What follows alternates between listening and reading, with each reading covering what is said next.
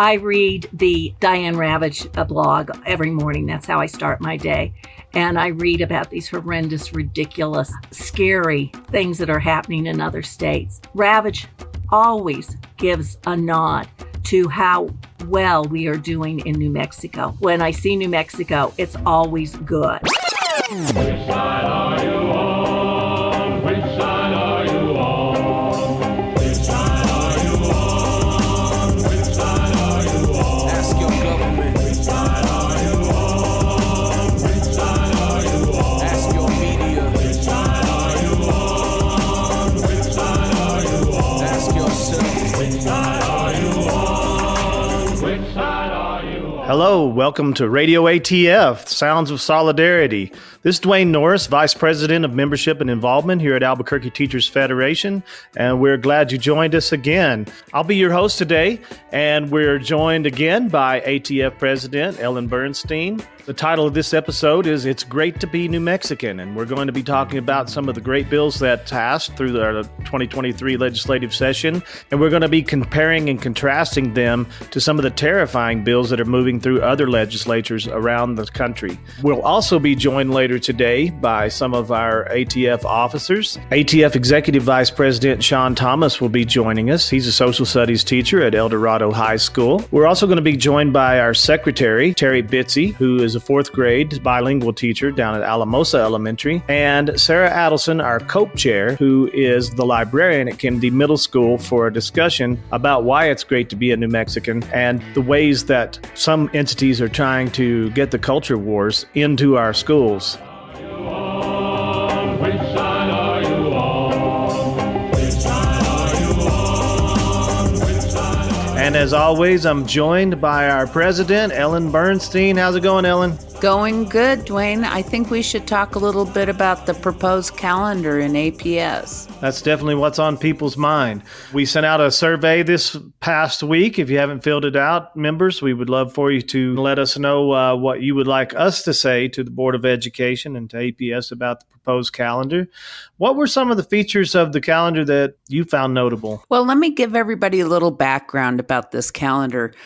We waited and waited until House Bill 130, also known as K-12 Plus, when it passed and it was on its way to the governor. That's when APS could finally figure out how to calendar for next year. We didn't know exactly what the bill was going to mandate in terms of instructional hours and how that was going to work out.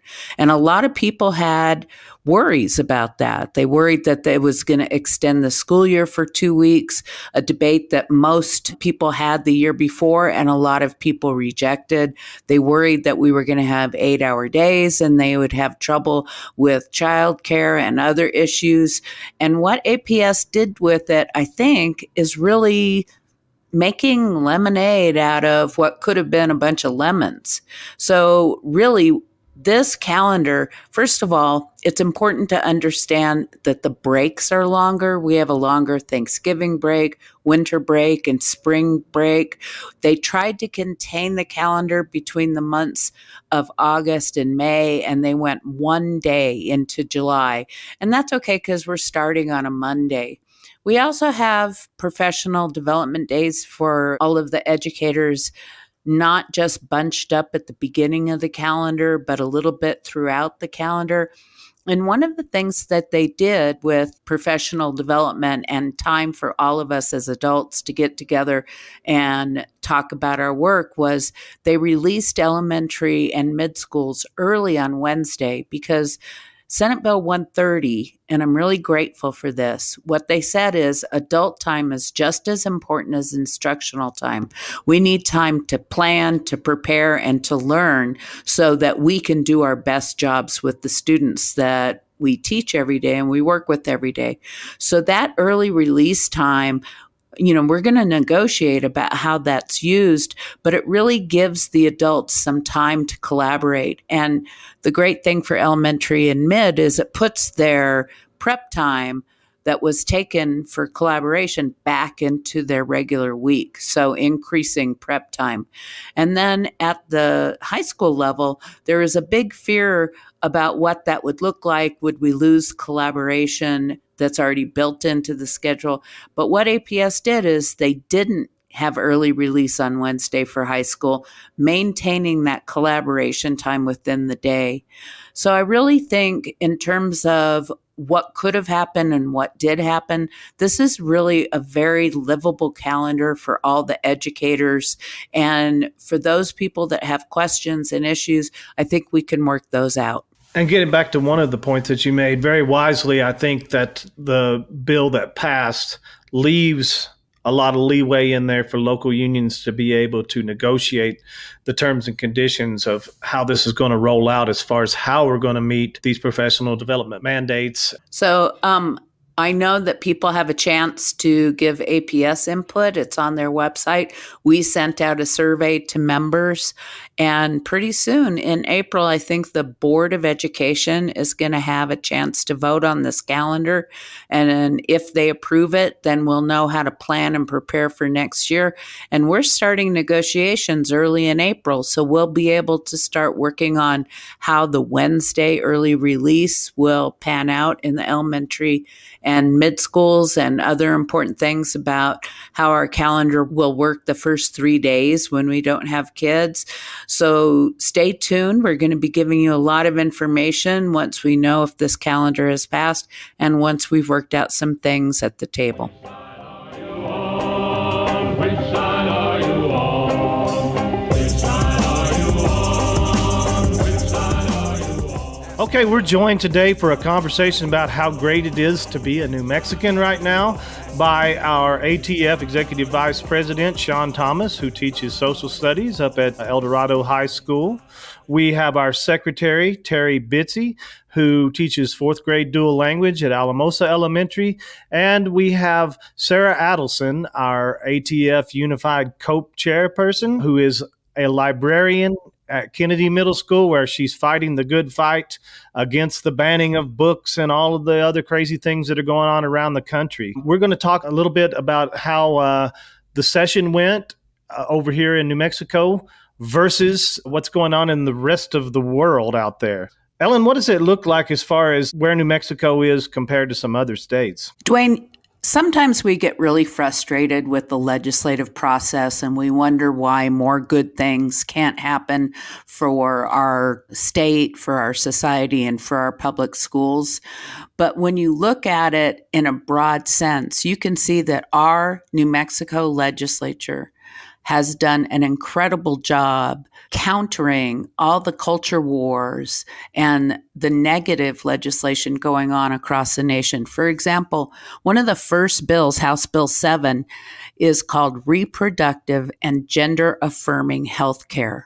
I mean, when you think about all of the narratives against gay, trans, kids, teachers all across the nation, and you see that one of the first House bills that passed is affirming, I think that speaks volumes to what's going on here in New Mexico. We actually did some gun legislation where it's unlawful to allow a minor to get a gun, which stemmed from the shooting of one of our kids at Washington Middle School. I'm very proud that Representative Herndon was able to carry this not just last year, but this year and actually get it passed.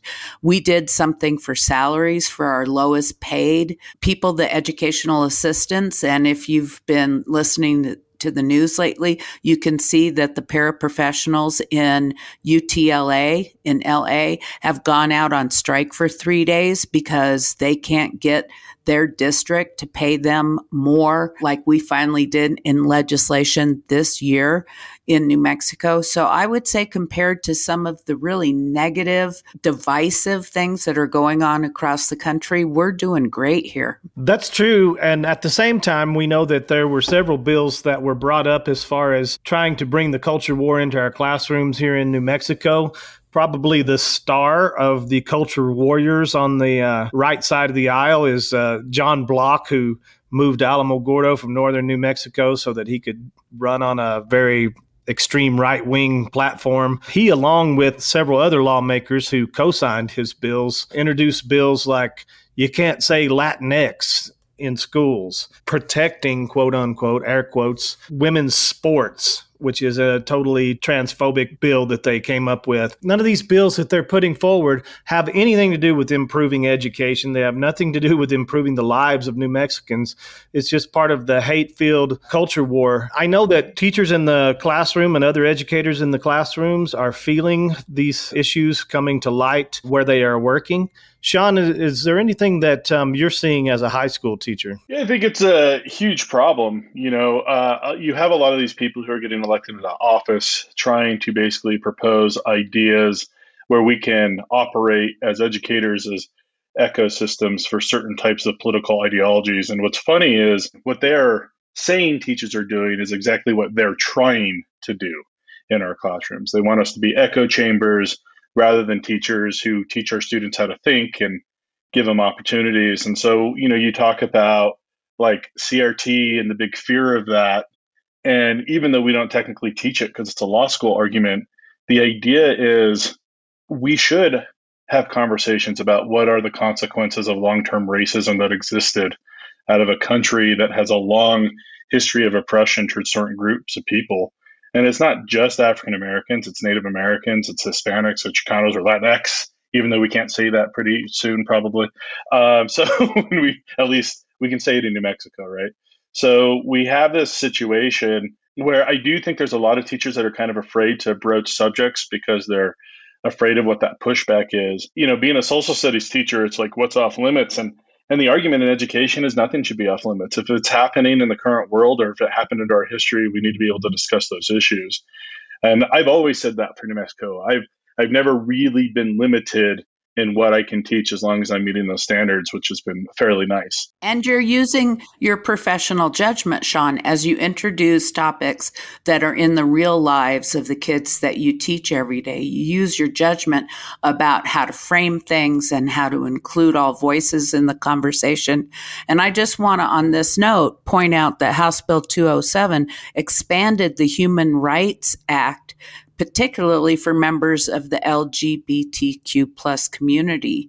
So we in New Mexico are passing legislation that actually protects you and the rest of us in having conversations, supporting people in all of forms of diversity and making sure that we're an inclusive state. And I just want to shout that out because that is not true in Florida. No. Well, and on a cool note, one of my kids who's part of the queer community lobbied specifically on that bill in Santa Fe and talked to legislators. And one of the few there were only 4 Republican legislators who voted for that bill, but one of the ones that did, one of my students talked to, and he changed his vote. So, I think that's empowering to give students the ability to do that. Yeah, one of the bills that was very specific to New Mexico, it seems, was a ban on teaching critical raza theory. I Googled that, and it doesn't exist. And nowhere in the bill does it give a definition of what critical raza theory is. It's akin to Texas teachers not being able to teach the true history of the Texas Rangers and how they committed so much violence against Mexican Americans in that state. And it's kind of like, shh, this didn't really happen, just like we're seeing with DeSantis's ban on African American history over in Florida. Sarah, you're on the front lines of this as a librarian. I know that Moms for Liberty has a really big movement to try and look at all of our library books and see what people should be reading and what they shouldn't. Have you been seeing this at your school? Absolutely. Well, in the district, our director of library services had a school board member come visit at the beginning of this school year in August, asking our director of library services how she and other mothers could get into our libraries to check our collections. So they are alive and well. Last month's agenda for Moms for Liberty was full of how do we check our school libraries and our school librarians' orders. So it's very much alive and well in Albuquerque Public Schools. And somehow it's alive and well, although most voters have indicated, especially in a recent Hart poll that American Federation of Teachers quoted, that 65% of voters said they believe teachers are teaching real history. And 82% of voters wanted teachers to teach real history, wanted those kinds of books that Moms for Liberty are evidently against to be in our libraries. Right, Dwayne, I think one of the things to notice with that poll is a lot of the people who said that they wanted us to teach real history or that we were teaching real history, the biggest complaint was that we need to be even more accurate. We need to be even more inclusive. We need to have even more voices. Rather than excluding them, we need to add more, right? And so they want the real history. And I do think that that's an important thing, that this is not representative. A lot of these conservative policies in these states are not what the people actually want for their schools. Well, you're right, Sean, but at the same time, the ACLU has identified 91 education-related anti-LGBTQ bills, including legislation concerning bathrooms and athletics. I have the good fortune of working with our secretary, Terry Bitsy, on our Visible in My Job committee. And in the last meeting, we were talking about the atmosphere right now and the atmosphere that our educators and students alike are facing as far as LGBTQ issues and the backlash that a very small minority of people are making a lot of noise about. Terry, would you share some of that conversation that we had? Yes. In our last Visible in My Job committee, we were just talking a little bit about boots on the ground as teachers. What are we experiencing? What are some of the things that we're seeing and hearing? And I can't emphasize enough that it is coming from a very active, vocal minority of voices. However, they are very, very strong. For example, at my particular school, I have Arcoiris Recess Club. So I have students that come to me several times a week. They spend their recess times there so that they can, be in a safe space with other friends and allies and be able to talk about topics that they're interested in or listen to music, draw, what have you. And for the most part, I believe that the staff, the teachers, fellow students, and families are supportive of that activity and what we do. But I've seen and heard a couple of instances where the kids are coming to that safe space, and yet there's very vocal parents that are against that, like students having their own constitutionally protected conversations. And that's not okay. It absolutely is okay. And I don't feel that there was as much of a pushback against this really important advocacy in this work that I'm doing as I have felt in the last couple of years. And previous to that, I felt very encouraged by the community support. And it's only been, probably since the presidential election took place that I really feel like that has grown quite a lot. We know that, especially coming out of the depths of the pandemic's still with us, of course, that we have a lot more social emotional needs, a lot more mental health needs among our students and our staff as well. And Sean, I wanted to turn back to you for just a moment. This legislative session, there was a bill, HB 112, Public School Wellness Room Pilot Project, that our honorary member, Representative Pamela Herndon, sponsored. Were we able to get that over the finish line? And can you just talk a little bit about that bill, Sean? We weren't able to get that over the finish line, but at least it got through a lot of ears. It looks like there's a future where that may pass. There's some details that they need to figure out. One of them is, how do you staff that room? El Dorado became kind of the model through the work that I did with some students at that school, that we needed more mental health supports after, unfortunately, a lot of student loss. And in that situation, I had students who went up and spoke at the mental health day with Herndon, did an actual press conference, and then went and talked to different committees and people who were voting on the bill. And I think there's support for general ideas like that. And there were some other mental health bills that passed.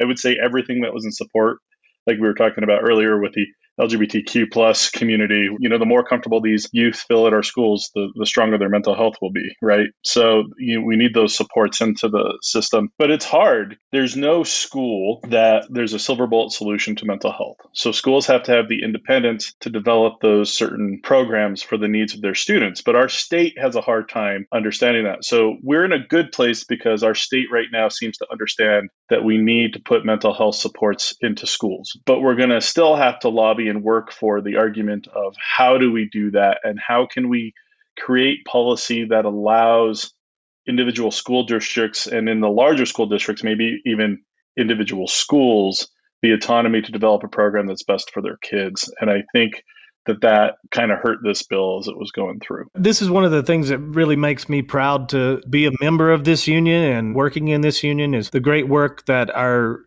leadership's doing as teachers out there in schools and as educators out in schools, with Terry talking about the safe zone that she has in her classroom, Sean's work with these wellness rooms.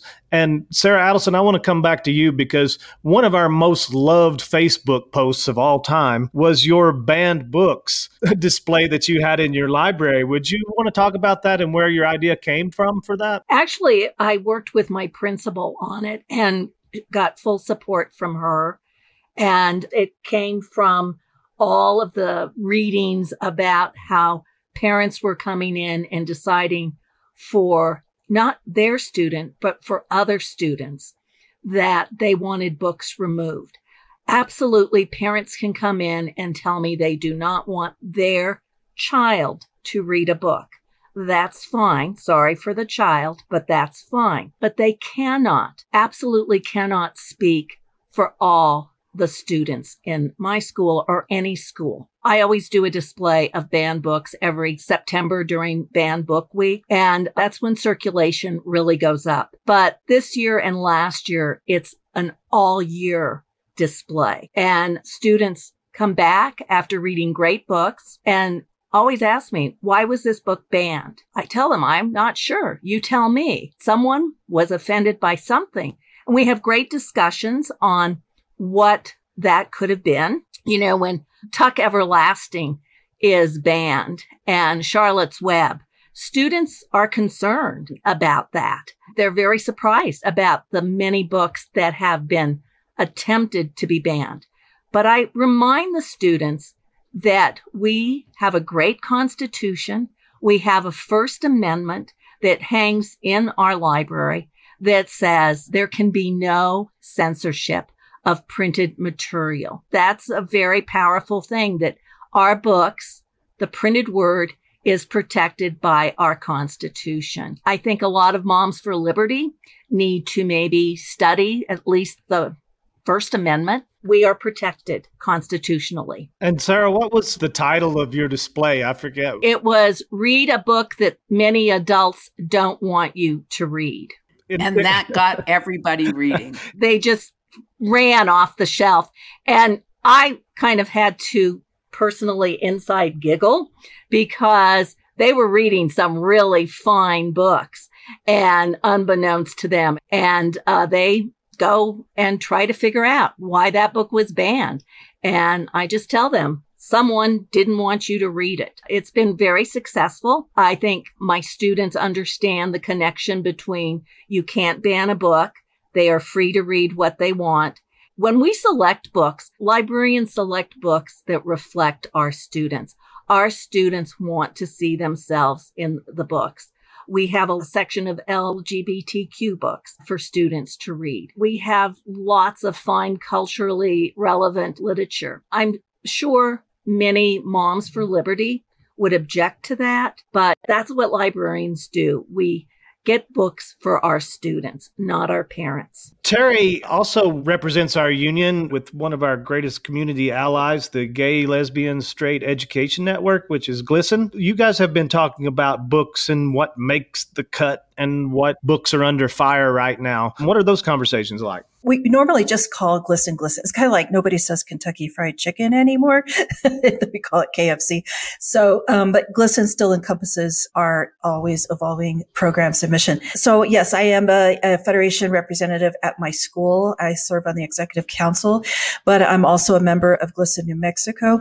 So I'm very involved with facilitating professional development workshops across the state. Within GLSEN National, we have many different programs. And another program that we have is called the Rainbow Library. To my knowledge, there's about 6 or so different schools this past year alone here in New Mexico that have received a set of books from the GLSEN Rainbow Library. And basically, they are a curated set of books for the primary levels, intermediate, elementary, middle school, and high school.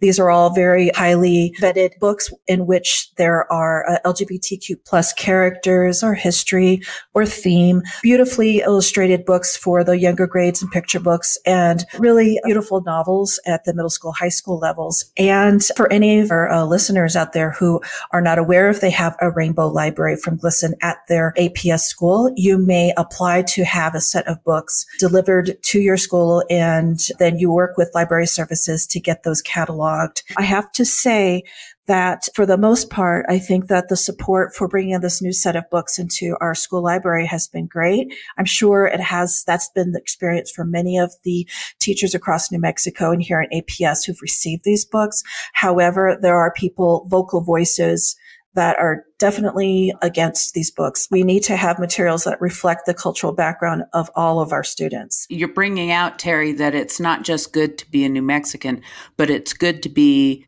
a New Mexican teacher protected by a good union with strong contract language. But I want to move us a little bit from the culture wars in terms of it's good to be a New Mexican and kind of get into a few of the budget wars. One of the things that's important to understand is that there are 72 different voucher and tax credit programs subsidizing private and homeschooling in the United States. They are in 33 states and they cover approximately 1.15 million participants. The cost is approximately $3.6 million a year. It's like the culmination of a 30-year effort that started back in Milwaukee and Cleveland with their voucher programs. So, Dwayne, there were two different bills, voucher and tuition tax credit bills, that didn't pass in our legislature. You want to talk a little bit about that? Yeah, and I don't know if you said million, but it was over $3.6 billion being funneled out through vouchers. Thank you. And as we're seeing, DeSantis in Florida is trying to make the whole state a voucher state. We had two such bills. They arose from the Senate originally. The first was SB 109, which Craig Brandt from Rio Rancho carried. And that one was called an Education Freedom Account. And essentially, it was just the PED and the state,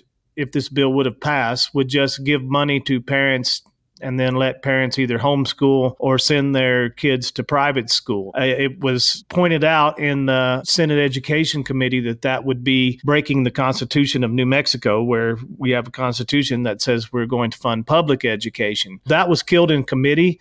The second one was SB 113, carried by Democrat Jerry Ortiz-Pino in the Senate.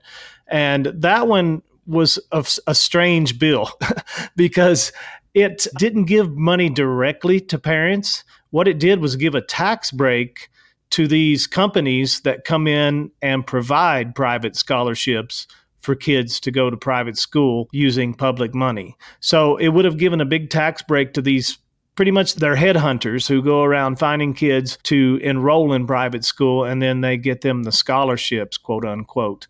Then that bill was also carried by Wanda Johnson and Patty Lundstrom in the House. They just duplicated it. Now, two of the things about those bills, they are directly related to the Koch brothers and the Koch brothers network.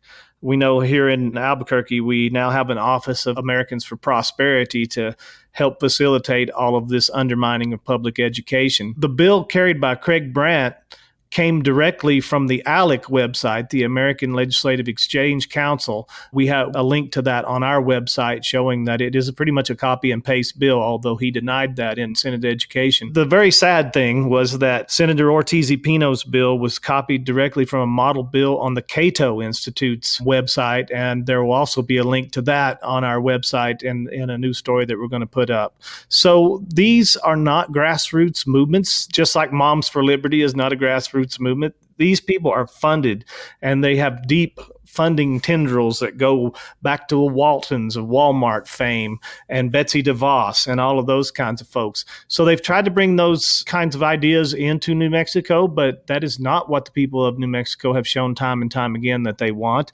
We want to improve our public schools, not destroy them. And then a few other things that we did in New Mexico that I don't think is happening across the nation is we're really affirming a lot of needs here. We have Senate Bill 397 that creates a new section of public health to create school-based health centers, and affirming, like Sean was talking about, the need for both mental and physical health in our schools.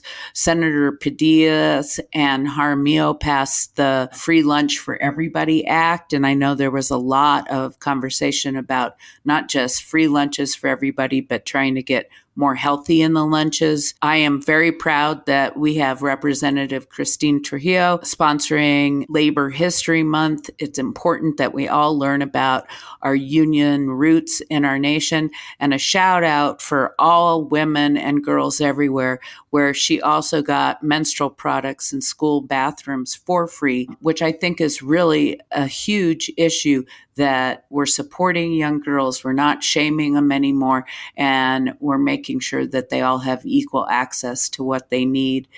It's really good to be a New Mexican when you think about what's going on in some of the states across the nation. Yeah, and I feel like the bill that Sean talked about with the school wellness program really fits in well, and hopefully the additional money for school-based health clinics is going to help make some of those mental health resources be more available to people. I was just down in TRC, and they have a school-based clinic.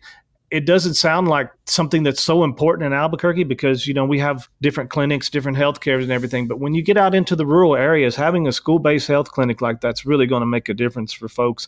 And hopefully it'll open up more mental health services like Sean was talking about with the wellness. So anybody else, Terry, Sarah, Sean, anything you want to say as we close out this segment about what's going on here in our schools and what it's like to teach here with supportive political context, a supportive school district versus what it might feel like to teach elsewhere? I just wanted to say that I read the Diane Ravitch blog every morning. That's how I start my day.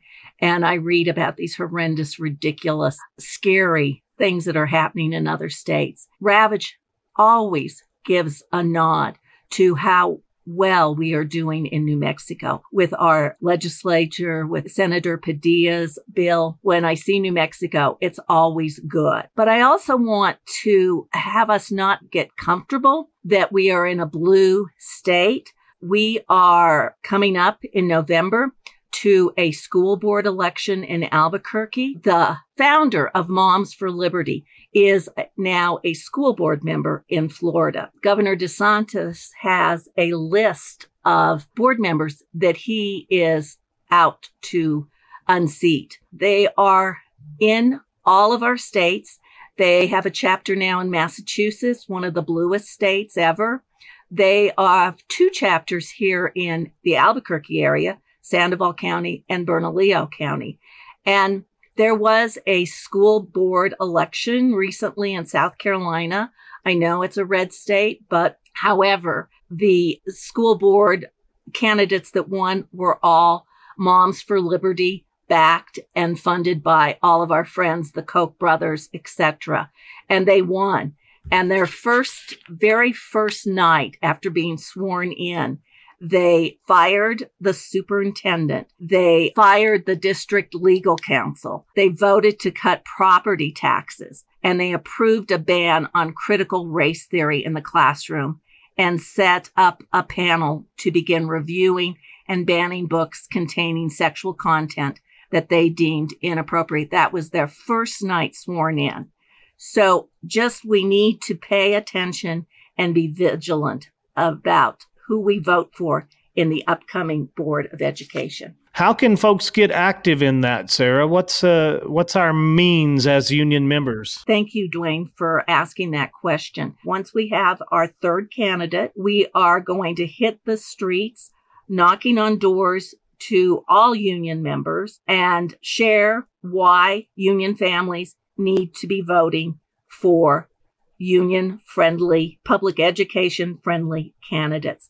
We will be having phone banks. We will be having canvases. We are dying to start. Right now, we're just educating the voters that this election is critical. And they can do that especially by joining our local COPE committee, ATF Unified COPE, where we work with the New Mexico retirees and we work with our colleagues and brothers and sisters and siblings at AFCP, classified educators. You can join the COPE committee by electing to give a contribution out of your paycheck. It comes right out. And that's the way we do a lot of our political activity. Do you want to talk some more about that, Sarah? The candidates aren't wealthy. The candidates that we support are not Koch funded or Walton family supported candidates. They're supported by a teachers union. Not a lot of money, but we need to give them money for their publications, all of their work.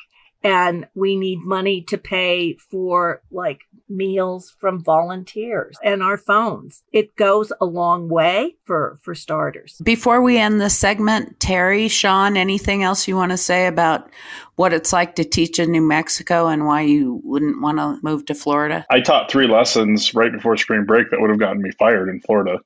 And I think that there's a good idea to remember that it's not just Florida, but it's Florida, it's Texas, it's Tennessee, it's all over the nation. In my human development phase in AP Psych or unit in AP Psych, I have to talk about gender, and it's an ever-changing process. And I work with our sociology teacher, and we talk about gender and how, generationally it's different and how it's a social creation, which is apparently not something you can say anymore in Florida. You sit there and you just think about, well, okay, in another state, that's a lesson that could have gotten me fired. In government, we studied the Supreme Court case that dealt with the transgender youth that was denied access to his bathroom, and we're sitting down and we're having that conversation, even though it's an actual Supreme Court case.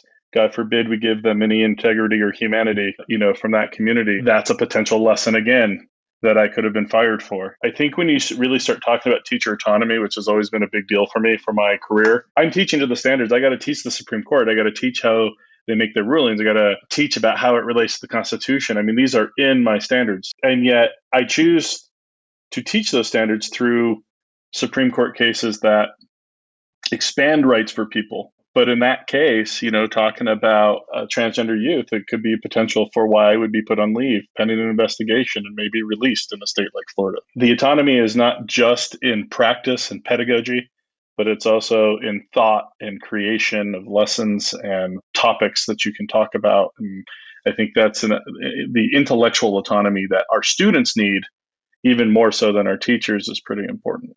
I can imagine that you really had some interesting conversations and the kids were engaged with that because it is something that's important to them. Right. And you can have the kids debate it. You don't have to tell them what to think about it. But to not even be able to include that as part of your discussion is a ridiculous situation that many of our colleagues in some states are having to deal with. Well, I'm very happy that you guys could be here today. I'm very sad that this is a conversation that we will probably have to have some more of. It doesn't seem like these attacks on our public schools and our public school students and educators are going anywhere. And they're not going away soon. But I want to thank you, Sarah Adelson, for joining us, our ATF co-chair, Sean Thomas, our executive vice president, and Terry Bitsy, our secretary. Thank you very much for joining us, and we will get you back on here as soon as we can. I'm on the side of poor people getting organized. I'm on the side of choice where it is in short supply. I'm on the side of those the system doesn't authorize. LGBT, we are on the side of pride, justice and equality. Egypt and Wisconsin when they march against the policy. If you bring it down a king, I'm on your side probably. Kids will give me shit for this, it really doesn't bother me. They were not around when we were wrestling with poverty. So I follow none and ask no one to follow me. Use your own mind, use your heart and your anger. Check yourself because apathy is a cancer, and let your action be the answer.